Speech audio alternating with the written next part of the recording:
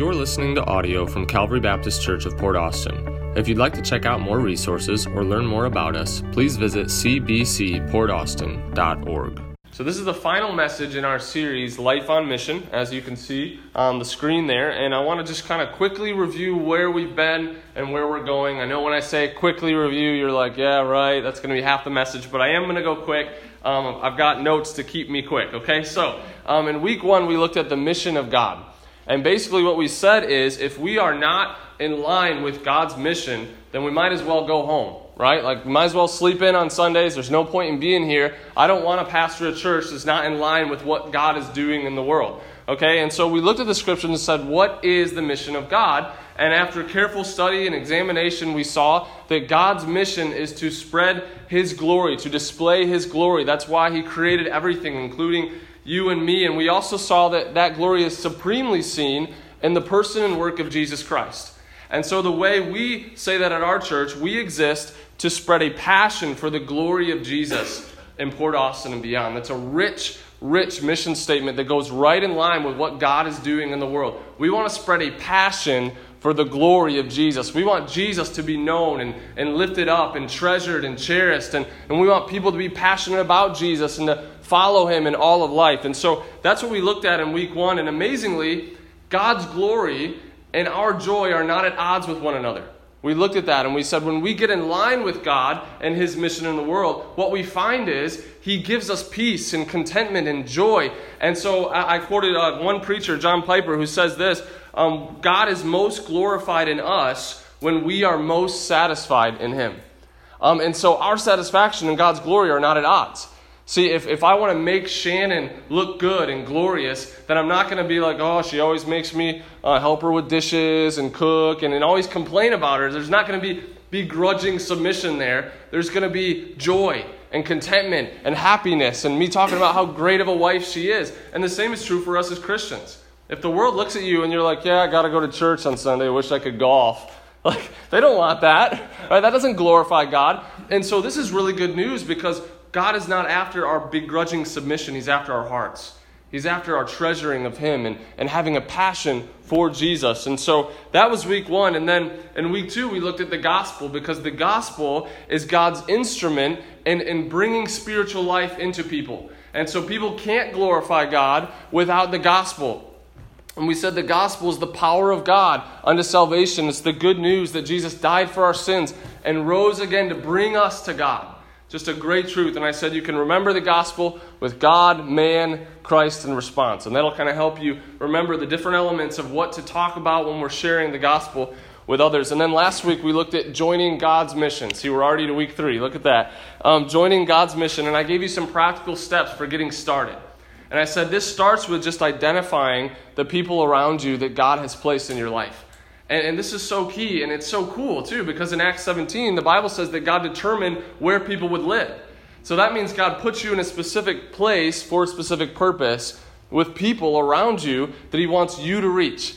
And so I said it starts with just identifying who are my neighbors, right? If we're supposed to love our neighbor, it starts with getting to know them, right? You got to know their name if you're going to love them. Who are my coworkers? Where has God placed me? What are the things that I like to do, like playing sports or going fishing? How does that connect me with other people who like that maybe God would have me reach? And so identify.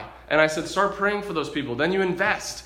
Love them. Celebrate them. Show that you care about them. Don't make them a project. Actually show the love of Christ in their lives. And then the last one is just invite. Invite them to follow Jesus with you. Invite them to trust Christ. And so that was last week. And then this week, to kind of wrap this all up, I want to look at the topic, following Jesus. Following Jesus. Because if we exist to spread a passion for Jesus, the way we do that is by inviting more and more people to follow Jesus. And so I want to look at what does it mean to follow Jesus, and how do we help others do that. And so we're going to look at Matthew 28 again. I know we looked at it last week. Last week we kind of just read it, and then we quickly jumped into how do we get started in making disciples. This week I want to explain it a little more and then kind of give you some practical steps. So in Matthew 28, in verse 19 through 20, it says, "Go ye therefore and teach all nations." And remember last week I said that means to make disciples, okay? "Baptizing them in the name of the Father and of the Son and of the Holy Ghost, teaching them to observe or to do or to obey all things whatsoever I have commanded you. And lo, I am with you always, even unto the end of the world. And so that's one of the best parts of the verse, that Jesus comes with us, right? We are not sent alone. He's going to go with us. And so let's break down verse 19 quickly, and then we're going to spend most of our time in verse 20. So let's look at that first phrase, go therefore and make disciples. What does it mean to make disciples? Well, we talked about how to get started in that. This week I want to go a little bit deeper and ask the question, what is a disciple? What is a follower of Jesus? What are we looking for when it comes to when we want people to follow Jesus? What does that look like? And even for parents and your children, what does it look like for your kids to follow Jesus? And simply put, a disciple is a follower. Okay, you can be a disciple of just about anything or anyone. There are many young athletes who look to famous athletes, and they are disciples of those athletes. They are followers of those athletes. They try to be just like them. There was that phrase, be like Mike, back when Michael Jordan was popular. And man, people were sticking their tongues out on the basketball court. And they were picking number 23 and getting in fights about that number because they wanted to be like Mike. They were disciples of Michael Jordan. There are young people who look to certain fashion icons and they follow their style, and they say they're disciples of those fashion icons. Okay, so disciple in and of itself is not a spiritual word. It just means a follower. But when it comes to following Jesus, it's a little bit different, because it doesn't start with something we do. It starts with something Christ did. Okay, to follow Jesus is impossible in our own strength. We can't. It doesn't matter how hard you try to model your life after him. It's impossible to do that in your own strength. And even when you do good at it from the outside, there's probably a hint of pride in there, so there's sin, so you're not following Jesus. So basically, when it comes to following Jesus, it has to begin with the gospel, that we can't follow Jesus, that we fall short of the glory of God, that there's nothing we can do to be good enough to earn God's favor on our own. And so Christ came.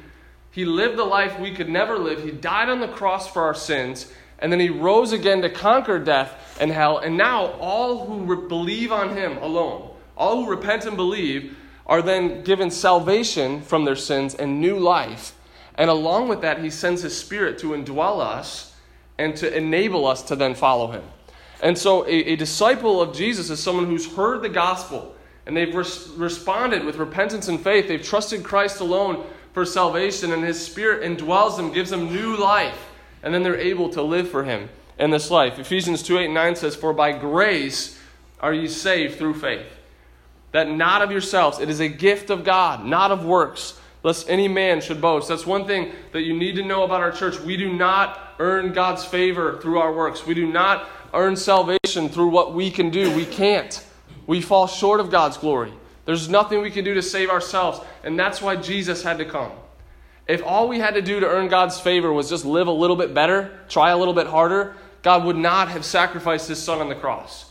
Jesus came, he paid it all. And so following Jesus begins with trusting Jesus, resting on him and what he did for you on the cross. That's where it begins. And then you're given the Spirit to then go follow him in the rest of life. And so a disciple of Jesus is a follower of Jesus, and that discipleship begins by trusting Jesus. Okay, you've got to understand that. And that brings us to our next phrase, baptizing them in the name of the Father and of the Son and of the Holy Ghost. So once a person places their faith in Christ, the next step is to baptize them. Why? Well, Jesus told us to, right? I always go back to that. If you want to know why we do certain things in our church, it's normally because Jesus told us to do it, right? Why do we always sing new songs? Well, the Bible says sing a new song unto the Lord, okay? Why do we do the things that we do? Because the Scriptures teach us to, okay? So that's what I want to do. And if you ever say, hey, I feel like what you're doing there isn't in line with Scripture, then bring me the Bible and show me, okay? I am under the submission of God's Word, okay? And so we need to understand that. But after a person places their faith in Jesus Christ for salvation, their first step is to follow him in baptism. And this is an outward sign of their union with Christ. One of the greatest truths in all of Scripture is the fact that when you trust Christ, that first step in following him, when you trust him, you're united to him. And it's really a mysterious thing that I can't really begin to explain. The Bible uses marriage to explain it, that you're united to Him, you become one with Him. I tried to use a plane a few weeks ago. When you step into the plane, everything changes. You're not in Adam anymore, you're in Christ. You're not on the ground anymore, you're in a plane. You have new abilities, you have a new perspective. Everything changes when you are baptized into Christ. And so we stand in the water, and we allow someone to dunk us under the water to show that we're buried with Him in baptism and then raised to walk in newness of life. Okay, that's really why we're called Baptists, okay, because we baptize that way. We look at the scriptures and we say that's how they did it, and so that's how we want to do it, okay? And so one person said it's an outward profession of an inward possession to be baptized. The new believer is buried with Christ and then raised, and that shows it. And a lot of times I've used a wedding ring to illustrate that. This doesn't make me married to Shannon. It shows that I'm married. It declares to everyone I've been united to her, and that everything I have belongs to her, and everything she has belongs to me, and we belong to each other now. And that's what baptism is. It's declaring to everyone in the room and everyone you know, I belong to Jesus. I've given my life to Him. I'm following Him now in every area of life.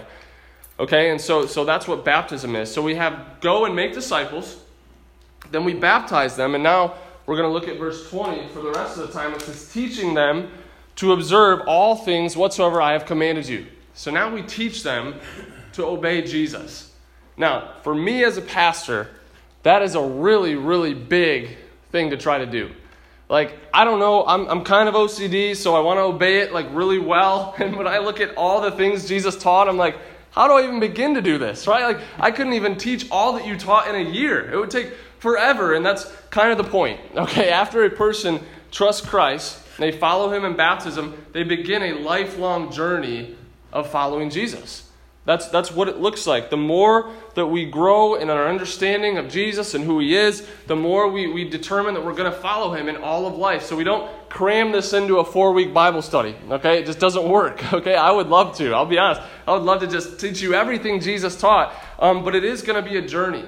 And in my own life, it's a journey of reading the Word and allowing it to weigh on me and to shape my heart and my mind and my actions, and to repent when I fall short, and to trust Christ to give me the power to live this out when I'm not doing it like I need to. Mark Dever said it this way: the Christian life is the discipled life and the discipling life.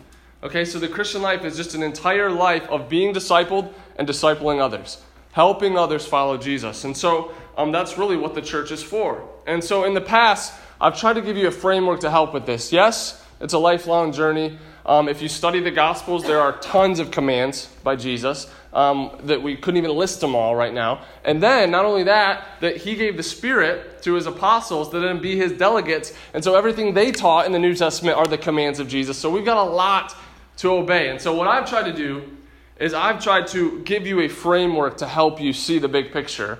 And if you remember in January, we kind of looked at this a little bit. I said if you take the Bible and you kind of wring it out and you look at the commands that are in there for Christians, for followers of Jesus, you can put them in 4 large categories: worship, community, service, and multiplication. If you take all the commands of Scripture, you can probably fit them in one of those 4 categories. Okay? And so that kind of helps you see a large framework of what it looks like to follow Jesus. And that's what I want to look at today. And so here's a definition of a disciple at our church. This is kind of helpful for us. A follower of Jesus who participates in gospel-empowered worship, community, service, and multiplication. That's really going to help you understand and give you a framework of what does it look like to follow Jesus. Am I worshiping Him? Do I belong to a community of other disciples who are following Him? Am I serving those around me like Jesus served? And am I multiplying? Am I reaching out to others with the gospel and seeing more disciples who make disciples who make disciples? Okay, that's what a follower of Jesus did. If you look through the Gospels, you look through Acts, you look through the epistles, that's what you're going to find, those 4 large categories to kind of give you a framework. So, you've just invited your friend to follow Jesus. Those last steps, okay, from last week. You identified, you've been praying for weeks, you've been investing in them and loving them, and then you invite them. You say, hey, I heard a message at my church this past week about sharing the gospel, and I need to share this with you, and I'm not very good at it, so so this might be hard to understand, but I'm going to try. And you stumble through the gospel and you invite them and they say, yeah, I'll follow Jesus with you. I'll believe on the gospel. And you're like, great, right? So they trust Christ and then they come and they're baptized. Okay, so now what do you teach them? And what I would do is I would take that framework and I would teach them that as a follower of Jesus, now you worship, you belong, you serve, and you multiply. And that'll give you a helpful framework in your own life and in the life of others, okay? Now, I want to emphasize these are not just 4 boxes to check. Okay, this isn't another list. We are so legalistic in our hearts and minds that we try to check boxes a lot. We're like, all right, did my spiritual stuff for the day, now I can go do this. But these are not boxes to check. These are really components of our identity as followers of Jesus. And that's why it's so important. If you saw, I put gospel empowered. Okay, so we practice gospel empowered worship, gospel empowered community, gospel empowered service, and multiplication. Okay, so what do I mean by that? What I mean is we don't worship or belong or serve or multiply to earn God's favor. We can't earn God's favor. We gotta get that down. Okay, and we also are unable to do these things in our own strength. The gospel gives us the power to do it. Okay, the gospel gives us the power to live this out. The gospel, the good news that Jesus died for our sins, was buried, rose again to reconcile us to God. That gospel makes us beloved children of God himself, like we talked about earlier with that verse. And so now we have the approval of God, the only one who really matters. And so it's out of that gospel now that we are empowered to live these truths out. And so that's why it's so important that these are not things you're doing in your own strength, but things that you're relying on God to help you through. Okay, so we're going to look at those today. Now, if you're like, we looked at those in January and you spent one sermon on each one, what do you mean we're going to look at them again? It's a little different today because I want, the first time I was teaching you, now I want you to listen not as a well where you store it up for yourself, listen as a river. Okay, I want you to get this and then I want you to be able to teach it to others. And that'll really help you absorb some of this a little bit better. So we're going to go through these and I want you to think about, okay, as I'm helping people follow Jesus, as I'm looking at my own life as a follower of Jesus, do I have these components? And I put a little tagline under each that kind of helps us see how it's connected to follow Jesus. This isn't original with me, the little taglines, but they're really good. So I grabbed them and I'm going to use them today. Okay, so the first thing we do as disciples, we worship. And I put, it's the fuel for following Jesus. And a lot of times we have this idea of worship, and I say this all the time, that it's just singing. It's just gathering to sing together with other believers, but worship is far bigger than that when you study it in Scripture. Worship is treasuring God above all else and responding in awe with our hearts, minds, and actions. That's worship. It's realizing the infinite value and treasure of God and giving our lives to Him as an act of service for Him. That's really worship. It's living lives to the glory of God. And what we've talked about before is that by nature we are worshipers. It's hardwired into us. Right? And so we all naturally ascribe worth to something and we respond accordingly. And so for some of us, we naturally ascribe a lot of worth to comfort, to money, to security. And so that kind of redirects and realigns the way we live our lives because that's something we're worshiping that we want more than anything else, that we treasure more than anything else. For some, it's relationships. And people go from relationship to relationship trying to look for approval in their life. And so they ascribe so much worth to that it becomes an idol in their life. And I say this all the time, but Shannon makes an amazing wife, but she makes a terrible God. And if I put her in the place of God and look to her for ultimate fulfillment, I'm going to crush her under the weight of that expectation. That's what we do. We do it with our jobs. We do it with our money. We do it with our spouses. We do it with our hobbies. We put these weight on these things when they're just not meant to hold that. And so the gospel sets us free to worship the only one who really can satisfy, and that's God himself.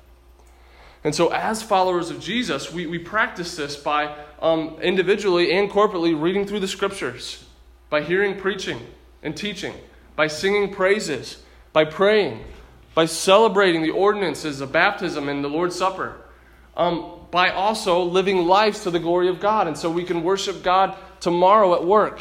You can worship God while you're changing diapers. You can worship God while you're cutting grass. Paul said, whether therefore you eat or drink or whatsoever you do, do all to the glory of God. See, when you treasure God above all else, it shapes the way you do everything. And that's exactly what we're looking for when we see a follower of Jesus worships. Okay? And so when you're teaching people as new believers, the first thing you're going to teach them is, hey, now you have the privilege of doing what you were created to do, worshiping God, treasuring Him above all else, and letting that shape everything. The way you parent, the way you're a spouse, the way you work, everything is shaped by your valuing, your treasuring of God. And so that's the first one. The next one, we belong. It's the context for following Jesus. We are not called to follow Jesus alone. The Christian life is not a solo sport, okay? We are to belong in a community of believers. And I define community this way: participating in the activities and privileges of a people redeemed by the gospel of Jesus. That's community in the Bible. It's not casual involvement. It's not just a social club. It's caring for one another as members of the same body. That's the analogy Paul gives. You're part of God's body now. You're part of the body of Christ.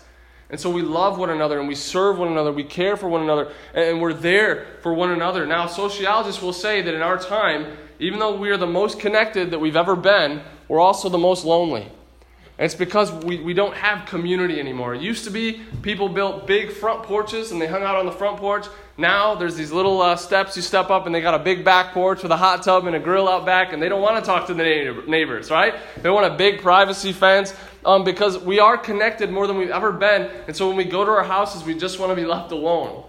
But what that leads to is this kind of individualistic approach to Christianity.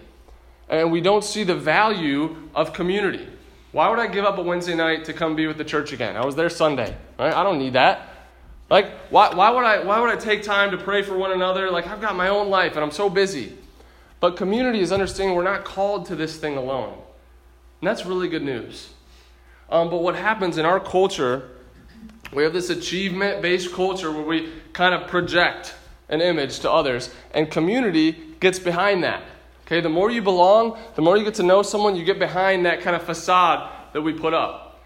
And in our culture, we tend to withdraw and project. I always say that. And I use the illustration of on Facebook, you've got these perfect families and they're all smiling. But if you were there right before they took the picture, like the brother's biting the sister and the mom's yelling at the dad and it's just chaos, okay? But we look at that and we're like, my family doesn't look like that. And then we just get depressed, okay? But that's the culture we live in. And it's really so bad. There was a time when in Bible colleges, they would teach pastors that you don't want to spend too much time with the church. Okay, you want to be the man of God. You want to be separate. You want to just be alone and then come and preach and then disappear. And that's just not in the Bible. Okay, that's kind of like a CEO approach to leading a church. But shepherds are going to smell like sheep. That's just the fact of the matter. And pastors are shepherds. Okay, so we've got to be with people. But what's happened is in our culture, these pastors get into this mindset, and we withdraw and project. So we want you to think that a chariot pulled up to my house today and picked me up, and it was led by fiery angels and horses, and they brought me here, and they said, come preach God's word today, son. And I lived this perfect week where I was the great model husband, and nothing went wrong in my life, and I just love Jesus more than anything. And we project this image, and it's just false. Okay, look, I'm a broken sinner just like you. I got in a car today. It kind of smelled funky. I'm not sure what's going on with that. All right. The exhaust is broken. It was super loud when I was driving here. I mean, it was just a normal ride to church. We were running a little bit late. Okay, things weren't perfect this morning. And so when we project an image like that, what we find is it's hollow because it's not real. But community allows you to grow deep with one another. Actually get to know one another. Know that there are hurts in this body. Serious hurts. But God has brought us together to help with that. We belong to one another. We care for one another. We sacrifice for one another. We love one another. And Jesus said that the world's going to know you're my disciples by your love one to another.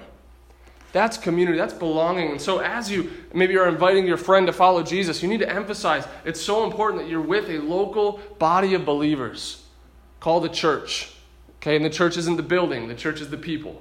That's so important. So we worship. We belong. Next, we serve. It's the overflow of following Jesus. Okay, and I defined it this way. Service is attending to the needs of others as an expression of God's grace and love. So the next thing you would want to teach a new believer is that part of your new identity now is to serve like Jesus served you. To love like Jesus loved you. To forgive like Jesus forgave you. And the most beautiful picture we have of this is when Jesus washed his disciples' feet. Can you imagine that? washing those dirty feet, and one of the guys was about to betray him. And yet Jesus, the Son of God, the creator of the universe, was on his hands and knees washing dirty feet. And so there's no amount of service that's too low for us as Christians. We serve. It's the overflow of following Jesus. We have been served beyond anything we can imagine. And so it's out of that we now serve. And this is not guilt. Okay? If you go to a hardware store and you ask a guy for a part and he doesn't know what in the world you're talking about, and he starts looking through the magazine and he's flustered, he's going to try to keep a smile and he's going to try to serve you because his paycheck depends on it, but he's thinking some things that aren't very good about you in his head in that moment. And the reason I use a hardware store is because I used to work at a hardware store, okay? And so we have people come in and ask for some wild things. And even though I'm serving them, it was kind of out of a guilt, out of I want my paycheck, and out of I don't really care about these people. Okay, but as Christians, that's not how we serve. Okay, it's not out of a guilt. Well, pastor told me to, so I should probably help my neighbor with their lawn. That's not what this is. This is realizing the amazing gift of the gospel. That God would give his Son for us. That we're beloved by God himself. That we have his approval and his love, and he serves us daily. Beyond our imagination, and it's out of that we say, I want to serve others. I want to show others what it looks like to be a Christian by my serving them. And so this is not out of guilt. Okay, this is out of grace. This is why we practice this. And this starts in your home. That's sometimes the hardest spot, isn't it? To serve your spouse, to serve your kids, to serve your family members. That can be tough, okay? But it starts there. Husbands, serve your wives. Wives, serve your husbands. Parents, serve your children. Show them Jesus by the way you love them. It goes to workplace. Don't be the person that's always looking out for number one. Look out for others. Be a salt and light in that workplace and show people Jesus by the way you serve. This is one of the most tangible ways we can show others what it looks like to be a follower of Jesus. We work completely different because we're not working for an earthly boss. We're working for our Heavenly Father. That changes the way you go to work. That changes the way you love your spouse, the way you care for your kids. Okay, and so we serve. It's the overflow of following Jesus. And lastly, we multiply. It's the result of following Jesus. The next thing you want to teach new believers is that, hey, at some point, you're going to be doing what I'm doing with you now. And so I want you right now to start looking around. Where has God placed you? That you can advance the gospel. And sometimes a new believer, that's the best time for them to start reaching out to their unbelieving friends because they were immersed in it just a minute ago before they believed. And sometimes we have this idea, well, they got to climb the ladder and get mature, and then when they understand things really, really well and they got all their theological boxes checked, then they can share the gospel. But that's not true. Okay, right when they become a believer, now go. Okay, go and share with your friends what Jesus has done in your life. Okay, I think of the maniac that Jesus healed, and he's like, can I go with you? And Jesus is like, no, go tell people the great things that God has done for you right off the bat. And that can kind of paralyze the church if people don't understand that. Because then you're waiting for who knows when for a person to be mature enough. I'm still not mature enough to share the gospel with that standard, and so it never happens. But if you, right off the bat, you teach them, we're worshipers now. We belong to a body called the church. We serve where we live, work, and play, and we multiply. And multiplication is the advancement of the gospel and the increase of both disciples and churches. This is a call for all of us. In Ephesians 4, the Bible says that preachers and pastors and teachers were given to equip the saints for the work of the ministry. So when I became a pastor, I actually left the ministry. My job is to equip you for ministry, okay? A little different than what we often think. Now, I'm being a little bit obviously over the top when I say I left the ministry, but you get what I'm saying. Like, my job now is not you pay me to do all the ministry. Really, my job is to equip you to do the ministry. And when the entire church is engaged in this, that's when things change. Okay, look at Ephesians 4 later. I'm not lying to you, okay? That's my job, to equip the saints for the work of ministry through the ministry of the word and prayer. There's a job description of a pastor. Okay? And so, yes, I'm in the ministry as a disciple of Jesus, but as a pastor, I'm more like a coach.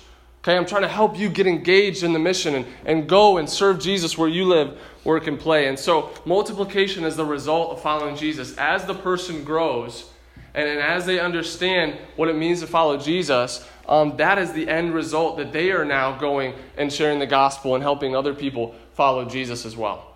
And so when you think about what it means to follow Jesus, think about those. And that'll really help you look at your own life. What area could I work on? But also when you're teaching others. We worship, we belong, we serve, and we multiply. That's what a disciple does. It's part of our identity now. And so as we close, I want to ask you 2 questions. Okay, the first question is, are you a follower of Jesus? Remember, this begins with belief. So have you trusted Christ alone for salvation? Have you had a time in your life where you've accepted that free gift? If not, I want to invite you right now to trust Him. Trust Him. Call out to Him right now and ask Him to save you. He will. But if you are a believer and you are a follower of Jesus, which one of these areas could you ask the Lord to help you grow in? Maybe you're like, I treasure Jesus more than anything. I love reading my Bible and praying and doing my work to the glory of God. And I'm trying to serve and I'm trying to belong here in the church. But man, I'm struggling with that multiply part. I'm struggling sharing the gospel. That's what we're talking about in this series. And so ask God to help you with that. All right. So are you a follower of Jesus? The next question, are you helping others follow Jesus? Remember, the Christian life is the discipled life and the discipling life. We are being discipled and we're helping disciple others. We follow Jesus, we help others follow Jesus. That's believers and unbelievers. We're all on a journey of following Jesus. And so are you living a life on mission? Are you identifying and investing in your unbelieving friends and helping them follow Jesus? Are you involved in this church and in helping one another and encouraging one another as we follow Jesus? Are you a follower of Jesus and are you helping others follow Jesus? That's what I want you to consider today. Jesus said, go and make disciples, baptizing them in the name of the Father, the Son, and the Holy Ghost, teaching them to observe all things whatsoever I have commanded you. And I love that last part. And lo, I am with you always, even to the end of the world. He's with us as we go. So as we consider what it means to live a life on mission, let's remember Jesus is with us as we go. Let's obey Christ's final command and be a church on mission.